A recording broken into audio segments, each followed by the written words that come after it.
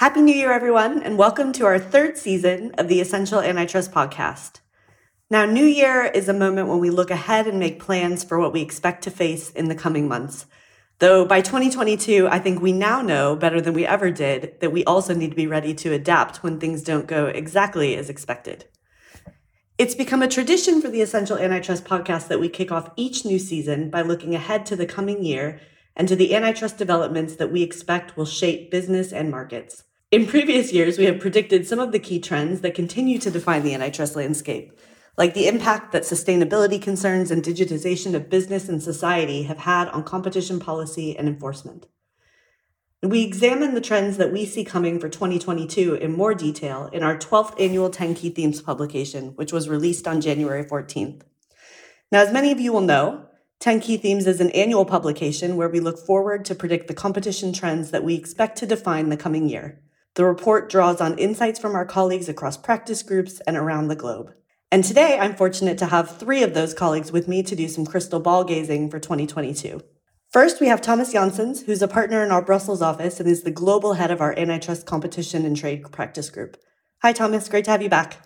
Hi, Jen. Happy New Year. Then we have Sarah Jensen, who's a counsel in our Antitrust Group based in London. And Sarah and Thomas also have the distinction of being our first guests to appear on the podcast 3 times. So great to have you here, Sarah. Thanks, Jen. Great to be here. And finally, I'm happy to have Megan Rissmiller join us, who's a partner in our Antitrust Group in DC.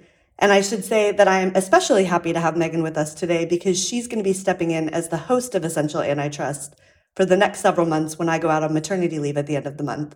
So thanks for being here, Megan, and thanks for stepping in for the podcast. Glad to do it. Hi, everyone. So let's get to it, guys. So I'm not going to ask anyone to make any impossible predictions like when the pandemic will end. Let's stick to the simpler business of predicting antitrust trends. And maybe, Thomas, I'll start with you. Thinking about our 10 key themes, for you, what is the standout antitrust trend that you expect will challenge businesses over the next 12 months? Actually, Jen, I was looking back at our predictions for last year, and I think we were right in forecasting the major big picture trends, as well as some important specific developments in antitrust enforcement. The only thing I wasn't frankly expecting was that I would still sit here in my home office doing this podcast. But anyway, for this year, I think the challenges for business are again multiple and diverse, as our 10 key themes show. But many have one common origin, which is the building pressure for antitrust to grow beyond its traditional focus on consumer welfare. Not only to shake up markets perceived as needing this, but also to contribute to solving various broader societal ills. So a lot of ask of antitrust. Several factors drive this pressure. First, a sense with the general public that traditional market structures are failing to protect consumers, whether we're talking about increasingly polarized politics or a dissatisfaction generally with the status quo, unfair wealth distribution, climate change, perceived increase in market concentration, and so on.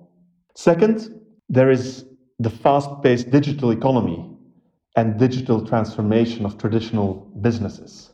All of that raises both new antitrust concerns and also old concerns, but in newly acute forms. Finally, of course, the pandemic. The pandemic drives a need for resilience. Businesses are required to strengthen their supply chains, and states, on their side, are focused on protecting domestic industries and consumers.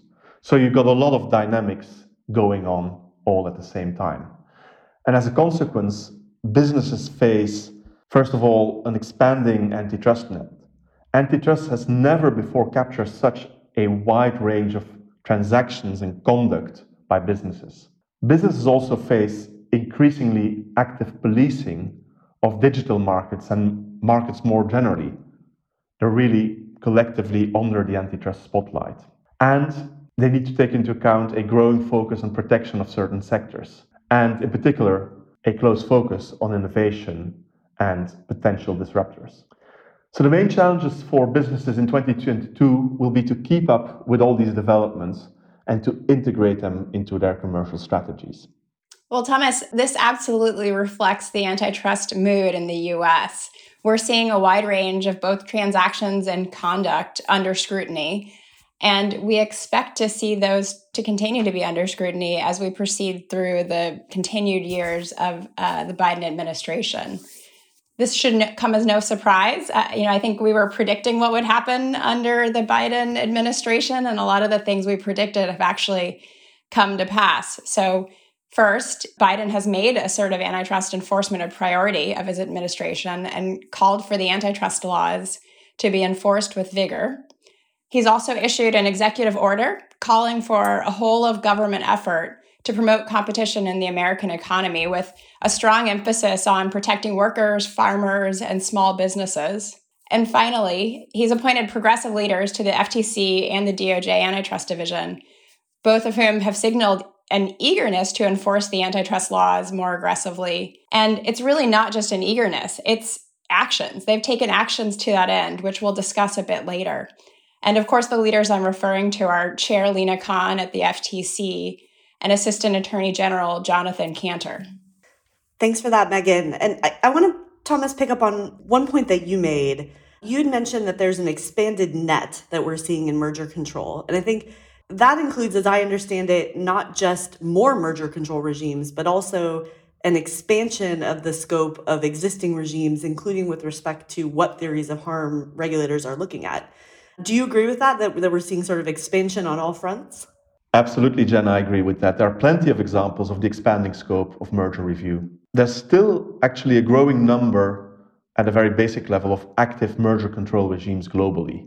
For example, in Asia Pacific now, there are 15 such regimes. What we're also seeing is, for example, increasingly active CMA post-Brexit, another prediction of ours for last year, where deals that previously would have been notified just to the European Commission are now facing parallel reviews in the EU and the UK. Our experience from the past year really shows how important it is to really be on top of all of that. Also, in established merger control jurisdictions, companies really need to be ready for scrutiny of a broader range of transactions, including some unpredictable approaches to jurisdiction. What we saw in the past year was, for example, in September 2021, the European Commission opening an investigation into Illumina's acquisition of Grail, despite the fact that neither the EU nor any member state notification thresholds had been met.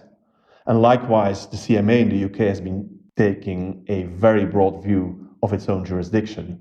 And so I think we can really expect that regulators around the world will maybe be inspired by that and push the envelope in terms of the types of deals that they look at. Now, in addition, maybe more on the substance of things, in M&A, you also need to anticipate increasingly novel theories of harm outside of traditional antitrust analysis.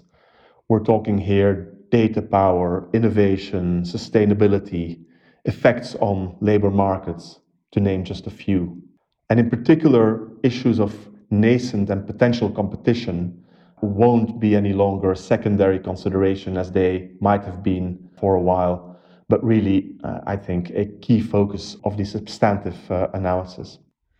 And it's important to stress, I think, that while we may link these developments to tech, they can be seen in quite a wide range of other industries, and including some of the most innovative sectors, such as life sciences and healthcare and financial services.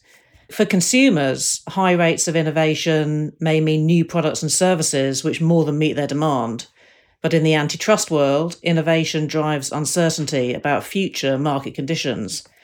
And I think what we're seeing is that uncertainty is not a bar to authorities finding competition problems because of a deal's potential impact on new entrants. And we're seeing the onus being placed more and more on merging parties to produce evidence that disproves those concerns. And that can be challenging.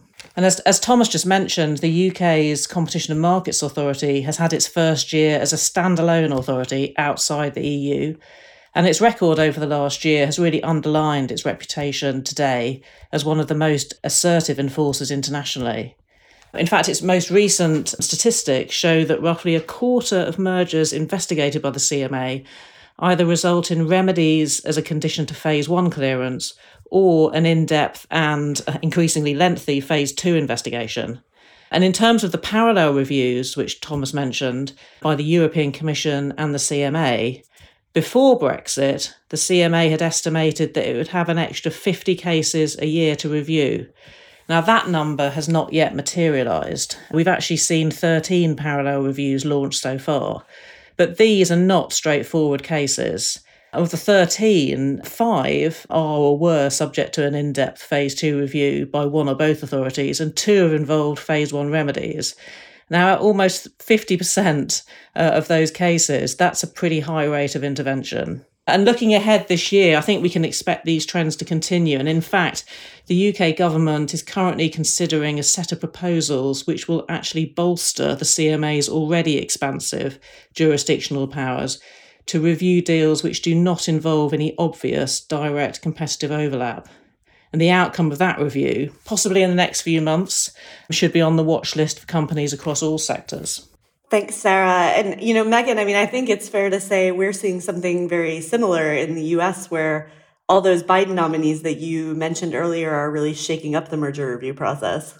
Yeah, that's right, Jen. For example, the FTC has announced and taken actions that it would significantly broaden its merger investigations to consider a much wider range of potential harms. So things like impact on labor markets. They've also made it clear that parties entering into consent agreements may be required to seek prior approval for any future transactions affecting a relevant market, even if HSR thresholds aren't met. They've filed suit to block NVIDIA's proposed $40 billion acquisition of ARM, the second vertical transaction challenged by the Biden administration in less than a year. The point being there that vertical transactions have historically not raised significant issues to face challenge in court. At the DOJ, we've seen a challenge of Penguin Random House's acquisition of rival publisher Simon & Schuster based on a novel labor monopsony theory that the transaction would harm authors. And aside from these public indications of aggressive enforcement, there have been a number of other policy and process changes that have had an impact too. So, for instance, often aspects of responding to second requests. Now, the FTC is being much more stringent on the things that they're requiring to respond, being less willing to give modifications, and a number of other things that are more resulting from process changes that can also have an impact on a transaction as well. We also shouldn't forget all of those legislative proposals that are kicking around Congress, including a proposal to shift the burden of proof to the parties to show that their merger is not anti-competitive. It's not clear if anything like this will actually pass, but it does show the general tenor of the discussions in the US. So I think, listening to the three of you, I think there's no denying that there's a very similar activist trend across all these Western jurisdictions. And maybe it's worth noting that this isn't something that's confined to the EU and the UK and the US. This is the case in China too, for example, where the Chinese Competition Authority, SAMR, made headlines recently with a high-profile prohibition of a transaction in the internet sector. So we're really seeing these activist streaks pop up all over the globe. But maybe, let's turn to types of transaction review other than merger review. And in particular, the rapid proliferation of foreign direct investment regimes that we've continued to see around the world. And I think, Thomas, this must continue to be a major focus for a lot of deals in 2022, right? Yeah, absolutely right. Coordination of foreign direct investment reviews, and often multiple reviews, alongside multi-jurisdictional merger control, is becoming more and more important. And it's important there also to know that these new regimes can even pop up during the timeline of the process. So it's very important to stay on top of this and really follow it very closely. And then add to this, in the near future, the EU foreign subsidy regulation, which will introduce new rules on subsidies coming from foreign governments. And then similar proposals also in the UK. Yeah, and the US CFIUS regime is a good example of the challenges of foreign investment review. And it's been in place for much longer than a lot of the new FDI regimes. CFIUS currently is highly active. It applies particular scrutiny to Chinese investments, including calling in deals post-closing and considering risks that principally arise from non-US activities. For non-Chinese investors, CFIUS's China concerns can still impact the deal if the investor has significant connections to China. But I don't think we should say that CFIUS only cares about China as a concern. I think CFIUS is certainly looking beyond traditional concerns about China. Other jurisdictions or other countries can raise CFIUS concerns as well. And a lot of these deal-related developments that we've talked about are more regulatory or policy of the competition enforcers. Megan, you had mentioned earlier that in the US, at least, we're seeing a lot of new competition legislation kicking around as well.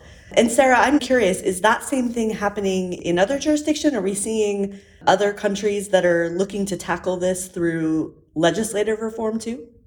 Yes, we are. I mean, we're actually seeing quite a wave of new legislative proposals and tools which are really designed to enable the authorities to intervene more actively in particular areas in relation to particular conduct or particular sectors.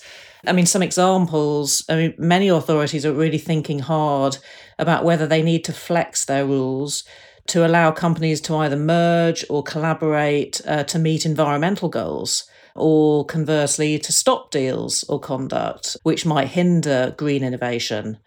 And we've mentioned new rules and regulations which are being introduced for digital businesses. Just to cite one example there, this year the EU Digital Markets Act is expected to be agreed, establishing certain obligations for so-called online gatekeepers. And authorities are also looking at what they can do or should do to reinvigorate cartel enforcement. One of the proposals being considered by several authorities in the EU and the UK is whether first-in leniency applicants should be granted immunity from civil damages claims in the courts. That's quite a stretch from the current regime. And also in China, the second draft amendment to the anti-monopoly law will include guidance on anti-competitive conduct, reflecting a firmer stance there on enforcement. And Sarah, just picking up on one point you made, I think we're, of course, hearing all over the place that legislators are really active in and focused on the digital sphere and making sure that competition regulators have the tools in place to regulate digital businesses. It seems to be the case that in 2022, that part of the antitrust and regulatory toolkit will certainly expand. Thomas, I wonder, can you give some examples of what you're seeing in this specific sector? The kinds of legislation we are seeing are very diverse. In some cases, it's about amending or extending existing antitrust regimes. And, for example, in the UK, with the proposed lowering of the threshold for a phase 2 review for deals involving digital companies designated with strategic market status. But in other cases, we're talking about completely new tools being introduced, and these will interact with traditional antitrust enforcement. Just to give some examples, in Germany, already special competition rules for digital platform companies with overwhelming importance for competition across multiple markets. That's a long definition, but those kind of rules are being introduced. And in the EU, there's, of course, the proposed Digital Markets Act, the DMA, which will set out rules for gatekeepers intended to deal with abuse of market power. And we will see that come into sort of final legislation soon. Yes, and I think an additional complexity in the digital sphere, which companies across more sectors are likely to experience before too long, comes from the fact that many of these initiatives combine multiple legal systems with different underlying principles and goals. I'm thinking like antitrust, data privacy, and consumer protection, for example. The proposed EU DMA includes consent requirements which prohibit designated digital gatekeepers from combining personal data obtained from their core platform services with personal data from other services offered by the gatekeeper or with personal data from third-party services.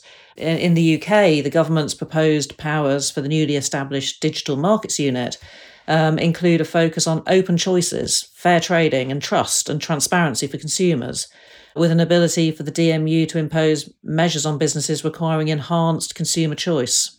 Thanks, Thomas and Sarah. We have talked a lot at this point about the transactional side of things, but Megan, if we look at cartel enforcement, are there areas there where you are expecting we'll see particular enforcement focus in 2022?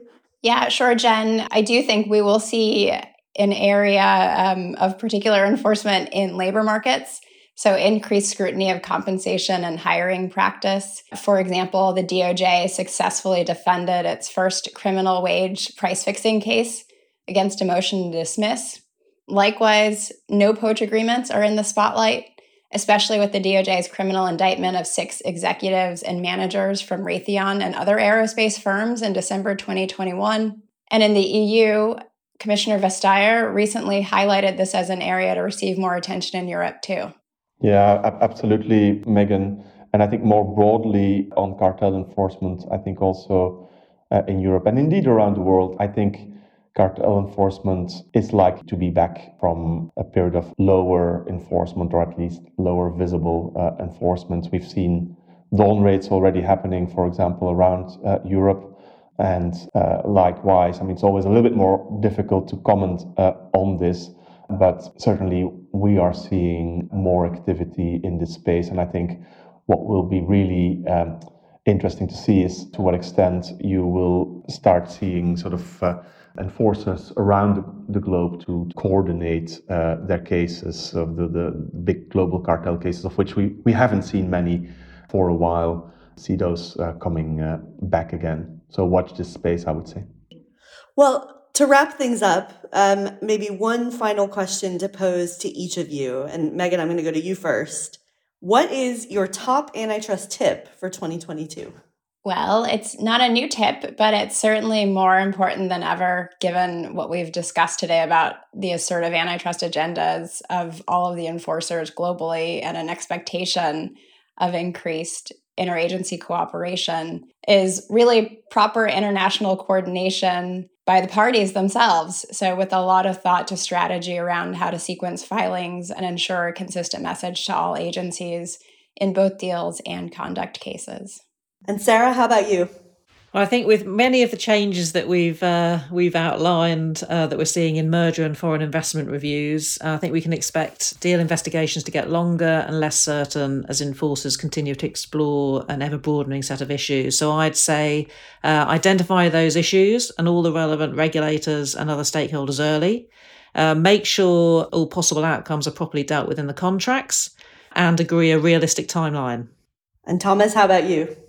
I'll use the opportunity to once again sort of plug the 10 Key Themes publication. And this year, its tagline is your business ready for the rapid pace of change? And indeed, the pace of change is rapid. Antitrust really is moving fast.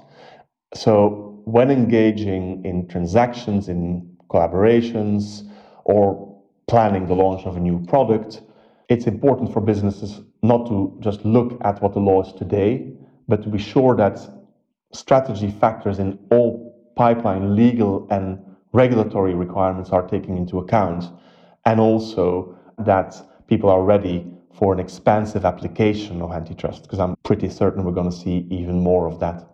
Great. Well, thanks very much to all three of you for joining today to talk through the 10 key themes and what we expect to see in 2022. I think maybe if I can try to sum it up, it sounds like antitrust in 2022 is definitely a change in, and keeping up with these developments as they're happening will continue to be crucial. It sounds like we need to look out for heightened scrutiny of certain deals and certain sectors, especially in those industries that are really innovation driven.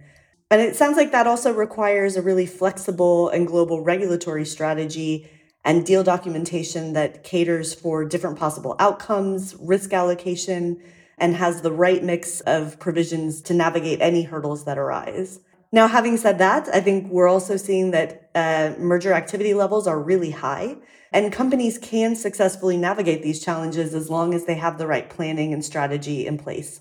So throughout 2022, we'll keep a close eye on these developments and more, and we'll be hosting a number of events that explore the shifting antitrust landscape, including our Essential Antitrust podcast, which will continue throughout the year. So please don't hesitate to get in touch with one of your regular Freshfields contacts if there are particular topics that you'd like to hear us cover. And so that's me signing off for a while and handing over the reins to Megan on the podcast for the next several months. And we will all see you soon with more Essential Antitrust.